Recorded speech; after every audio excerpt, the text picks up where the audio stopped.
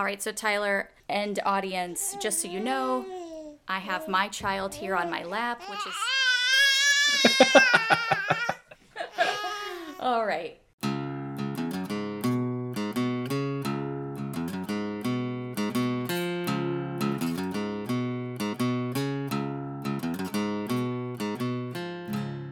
Audience, if you hear a baby in the background, that is my baby. I do not have a babysitter today, but I think that might be okay because today, on our hot takes number 2, we're going to be talking about prenatal screening. You know, having a baby in the background might just be sort of fitting for the episode. We started talking about this idea for a hot take because of an article that we read in the Atlantic Monthly. It actually just came out in the December issue, and it's about Down syndrome prenatal testing, specifically in Denmark, but obviously it's happening all over the world. Devin, did you get a chance to look at that article? I did. It was all over my social media. It's a topic that gets talked about in disability studies and disability communities all the time, but it's rarely given this kind of platform in such a important news outlet. So, and the reporting actually on it was very well done. So I think this was popular amongst many of my friends on social media. Mm-hmm. So the idea is, just very briefly, and Devin, you're obviously more well-versed in this area than I am, but the idea is that during the pregnancy, when a woman becomes pregnant, that she is able to go into her doctor and to get a series of testing done very early in the pregnancy. The issue comes up when you start thinking about what types of conditions or what types of genetic markers are being tested for. Not only just what should we be testing for, but then the question also then becomes, what do we do with that information? And it kind of reminds me of a quote that I read in a book a long time ago that said, genetic testing is like picking your nose in public. You need to know what you're going to do with the results before you start.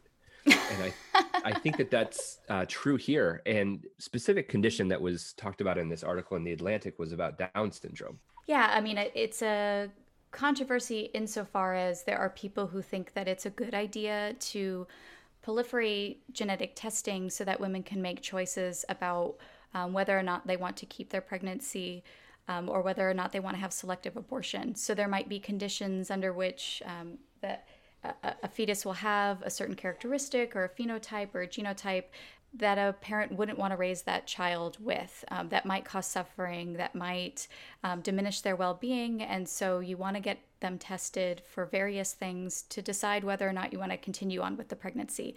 And this is pretty common. I don't know if you remember, Tyler, your children are a little bit older than mine, but since I just went through this, and I am one of those women who is of advanced maternal age, so I'm super old. That's ridiculous. So I had to have a lot of ultrasounds, and I had a specialist because I'm a little bit older. And so when you are over 35 and you're pregnant, then you get lots of extra testing. And so, or you're offered lots of extra testing. And so I was offered a lot of screenings that I actually did deeply consider and decided not to do because I had thought, well, what am I going to do with those results? For me, there was no question about continuing on with my pregnancy, so I decided not to get those.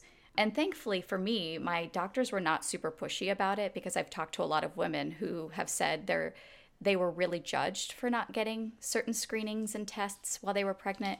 I did not have that experience. My doctors did ask me a few times. I think that they're required to ask me more than once. But once I sort of definitively said no, they were fine with that. And we talked about how most things you would later detect in an ultrasound if we wanted to prepare for something else. So that was a choice that I made. I don't think that's a choice that I think everybody should make, but just that was my experience with it.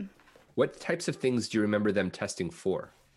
So there was an initial fetal cell screen that, I don't know that they told me even exactly what it was for, but definitely for Down syndrome, because there is supposedly an increased rate as you get older. I think other trisomies, so other chromosomal conditions, trisomy 13, trisomy 18, those were sort of the big ones that they would have tested for in a really early screen. Okay. What was interesting about the data or the information provided in this article was that the number of parents who choose to terminate the pregnancy of Down syndrome fetuses is actually surprisingly high. So the article says that in Denmark, where the focus of the article is, that more than 95% of parents who are given the information that their child has Down syndrome choose to terminate that pregnancy. I guess I just wanted to check, just kind of ask what's the conversation in the disability rights or disability advocacy community about those types of statistics and kind of the discussions about what's going on here? Yeah, so I'd say most people in that world probably knew that this was true. So stats in America are always sort of difficult to come by because we don't have like a national healthcare system that keeps track of these things in the same way that other countries with socialized medicine do, or a national healthcare system do.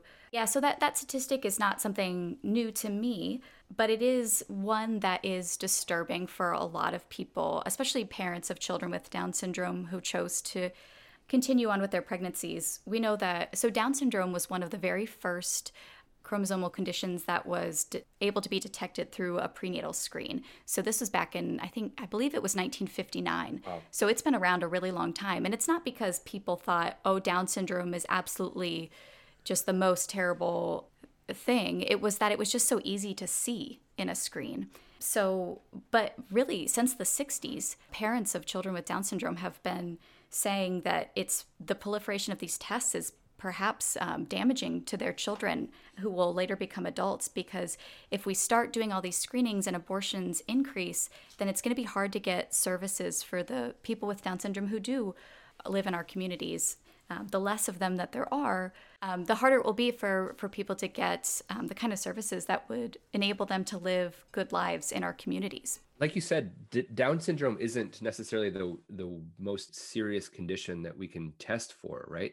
In my family, I have a couple of cousins with cystic fibrosis, which is another genetic disease that can be tested for. But if you think about other genetic diseases or genetic abnormalities that anybody could be born with, I'm thinking of like hemophilia, for example, which is a very serious, life-threatening disease. I don't know that there's as much conversation about whether we should or shouldn't try to reduce the number of children born with hemophilia. Right. I mean, so this is where it gets sort of difficult to talk about, because even if you're a disability advocate, there are conditions which are incompatible with life that you might think differently about. Something like Down syndrome, it is true that in general, people with Down syndrome tend to have a shorter lifespan, but it's still into adulthood. So it's not as though they're dying shortly after birth. And if that were the case, I think we might think differently about it. So how serious does that diagnosis need to be in order for this to be sort of a no-brainer, or for this to be more or less ethically problematic? With Down syndrome, it doesn't seem like, this is certainly not a condition that's incompatible with life, and it's not a condition that's incompatible with well-being. So many people with Down syndrome would rate their quality of life quite high. And so to say that Down syndrome causes suffering or lowers one's quality of life, those are controversial statements that just don't seem to pan out in reality. But Down syndrome, it's always been sort of the test case of prenatal screening, both because it was the first, but also it seems to be the one that a lot of people go to. So James Watson, who was one of the guys who, quote unquote, discovered the double helix. I'm going to put it in quotes because he didn't. That was a woman. Which maybe that's a whole different podcast, but so Franklin actually was the first to discover it, and Crick and Watson stole her idea. But anyway, we'll push that. We'll make that another episode. We'll put a pin in that for later. Put a pin in that. But he was one of the first to come out and say any parents who'd want a child with Down syndrome would be crazy. And so kind of the idea of the Human Genome Project from the start was to get rid of conditions like Down syndrome, quote unquote conditions, which meant eliminating people. So eliminating children from being born with Down syndrome.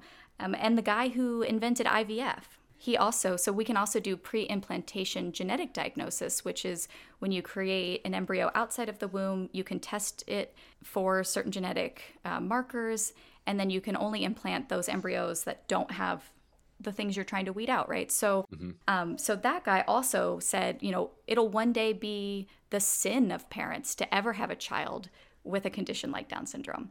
So it has always been sort of touted as the thing that geneticists want to get rid of. So it has that kind of long history to it too. It seems like it was a couple of, I mean, many years ago, maybe like a decade ago, the controversy in the public, in the public media about designer babies. And the idea that you could select a child that not only would not have the specific disease that you were trying to avoid, like cystic fibrosis, for example, or hemophilia, but also you could select for physical traits like eye color, for example, or any other type of physical characteristic that I think most people would agree have very little bearing, other than maybe a superficial bearing, on the quality of somebody's life. Does it kind of get into that type of debate as well, that conversation? It does. I mean, it's interesting. So when you poll people, at least Americans, and you ask them, should we be able to select against certain traits and characteristics, the majority of Americans will say, yes, we should be able to do that. But when you ask them if we should select for certain traits, so eye color, sex, things like that, the majority of Americans will say, no, that's a step too far. But when you I think when you dig into the reasons, right? So we can say having blue eyes versus brown eyes is superficial. That doesn't have anything to do with anyone's well-being or quality of life. Yeah, I think that most people would agree that that's true. At the same time, then could you not say that about other characteristics that we have decided are somehow bad or lead to a low quality of life, even though people with those characteristics, with those traits, say that that's not true? It gets a little bit complicated there. So where do you draw the line? Selecting for and selecting against is an easy line, but that doesn't necessarily help us solve the selecting against. What comes to mind is how tall somebody is and how much that may or may not correlate with somebody's quality of life. I have uncles, a cousin who's actually 6'6" or 7 or 8. He's a giant amongst us. But then I have other members of my family who are really quite short, and even some who have had medical treatments in order to try to increase their stature. So I think that's another line that how much is purely aesthetic or superficial versus how much is actually important in influencing how somebody lives and how well they live. Right. And what's interesting about that example is that it is true that people who are taller, and there's a cap, right? So if you're really, really tall, that sort of diminishes quality of life. Actually, I think it ends up at some point diminishing the length of your life because the world is not made for very tall people. So that can be actually quite difficult on your body too. But it is true in our culture that tall men tend to be more successful than very short men. And so there is some quality of life that gets built into that. But of course, so should we then give medical treatments so that somebody could feel better in their body by being a little bit taller? The example I always like to give my students is idiopathic short stature syndrome. So we decided that if you are 2 standard deviations below the average height, and this is almost always for men, but sometimes for women too, then you have short stature syndrome. So there's not actually anything physiologically wrong. There's no pathophysiology there.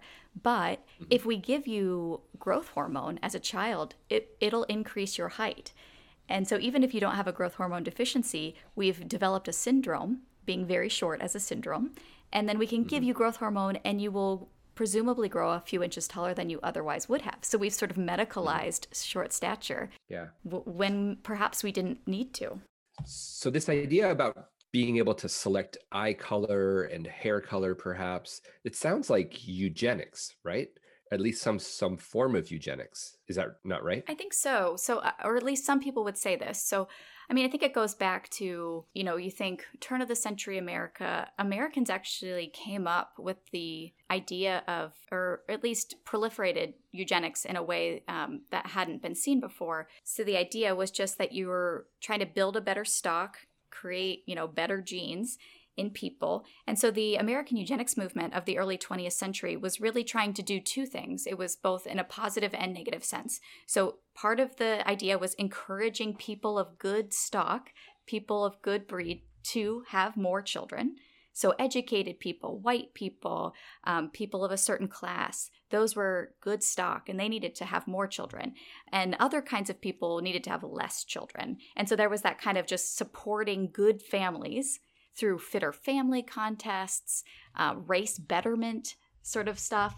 That was all kind of the positive eugenics. But then, of course, we all know there was the negative eugenics too, where we were trying to sterilize people who were potentially going to pass on characteristics or traits that were undesirable. So we forcibly sterilized something like 60,000 people in America, against their will, to make sure that they couldn't reproduce. And if the idea was that you're trying to get certain kinds of genetic conditions, chromosomal conditions out of the population, then yeah, a lot of this actually does sound eugenic. And so some people will say this is a kind of new eugenics. We're not forcing, right? So some people will say, well, we're not forcing people anymore. We're not doing what the Nazis did, but we're allowing people to make choices, and that's what we want. And of course, choices are good, but it does feel in some ways like it's carrying on a legacy of eugenics when we're selecting for or against certain traits and then using pre-implantation genetic diagnosis or selective abortion to make sure that certain kinds of children aren't born. I will say that bioethics has not been friendly to disability on the whole. It's unfortunately, there are many bioethicists who are not fans of sort of disability rights and disability advocacy for many different reasons. And some will try to argue that it'd be better if, children were never born with disabilities or characteristics like Down syndrome. And that is a position that is still taken by prominent bioethicists today. So in some ways, even suggesting that this might not be the best idea is a little bit radical. And the arguments are sort of, that these children are hard to raise by parents, it's unfair to families, or that it's unfair to society, that children with disabilities are a burden on society, which is just an incredible sort of argument to make, in my opinion. Mm-hmm. Yeah, so those kinds of arguments, that's just what we do as a society. We take care of the vulnerable. We don't eliminate vulnerable people so that we don't have to take care of them. One of the last lines of that article where the Sarah Zhang is noting that, some people will tell her, oh, people with Down syndrome have been underestimated. They can read and they can get jobs and they can go to college. She makes a point at the end where she says, I wonder why people need to point out the achievements of people with Down syndrome to make their lives meaningful. Can't they be meaningful? Aren't their lives worthwhile, valuable, even if they don't achieve things that we find important? Things like getting a job or going to college. Yeah. Might their lives not be meaningful, even if those things aren't true? I think any morally sensitive individuals would say that, there is value in the life itself. I think one of the takeaways for me from this was that there's a lot of concern about how we use these technologies and also some of the unforeseen or unforeseeable impact or results from using technology in this way. That's right. I think you're right, Taylor. There's a lot of unforeseen consequences of trying to weed out traits and characteristics and genes that we think are undesirable. I also want to say I just don't want to live in a world where there aren't people with Down syndrome, where there aren't people with disabilities. I couldn't agree more. I think that is the essence of what it means to be human, is to have such diversity of individuals and perspectives and ideas. Thank you for listening to this episode of Bioethics for the People. Special thanks to Chris Wright for writing and performing our theme music. For show notes, visit bioethicsforthepeople.com and follow us on Twitter, Facebook, and Instagram.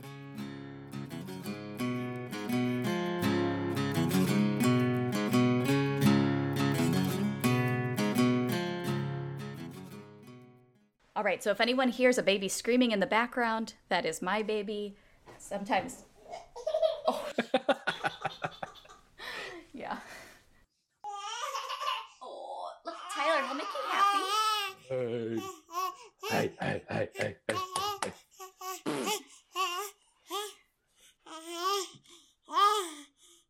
Oh my God, he ate so much of the moss out of our fake tree just now.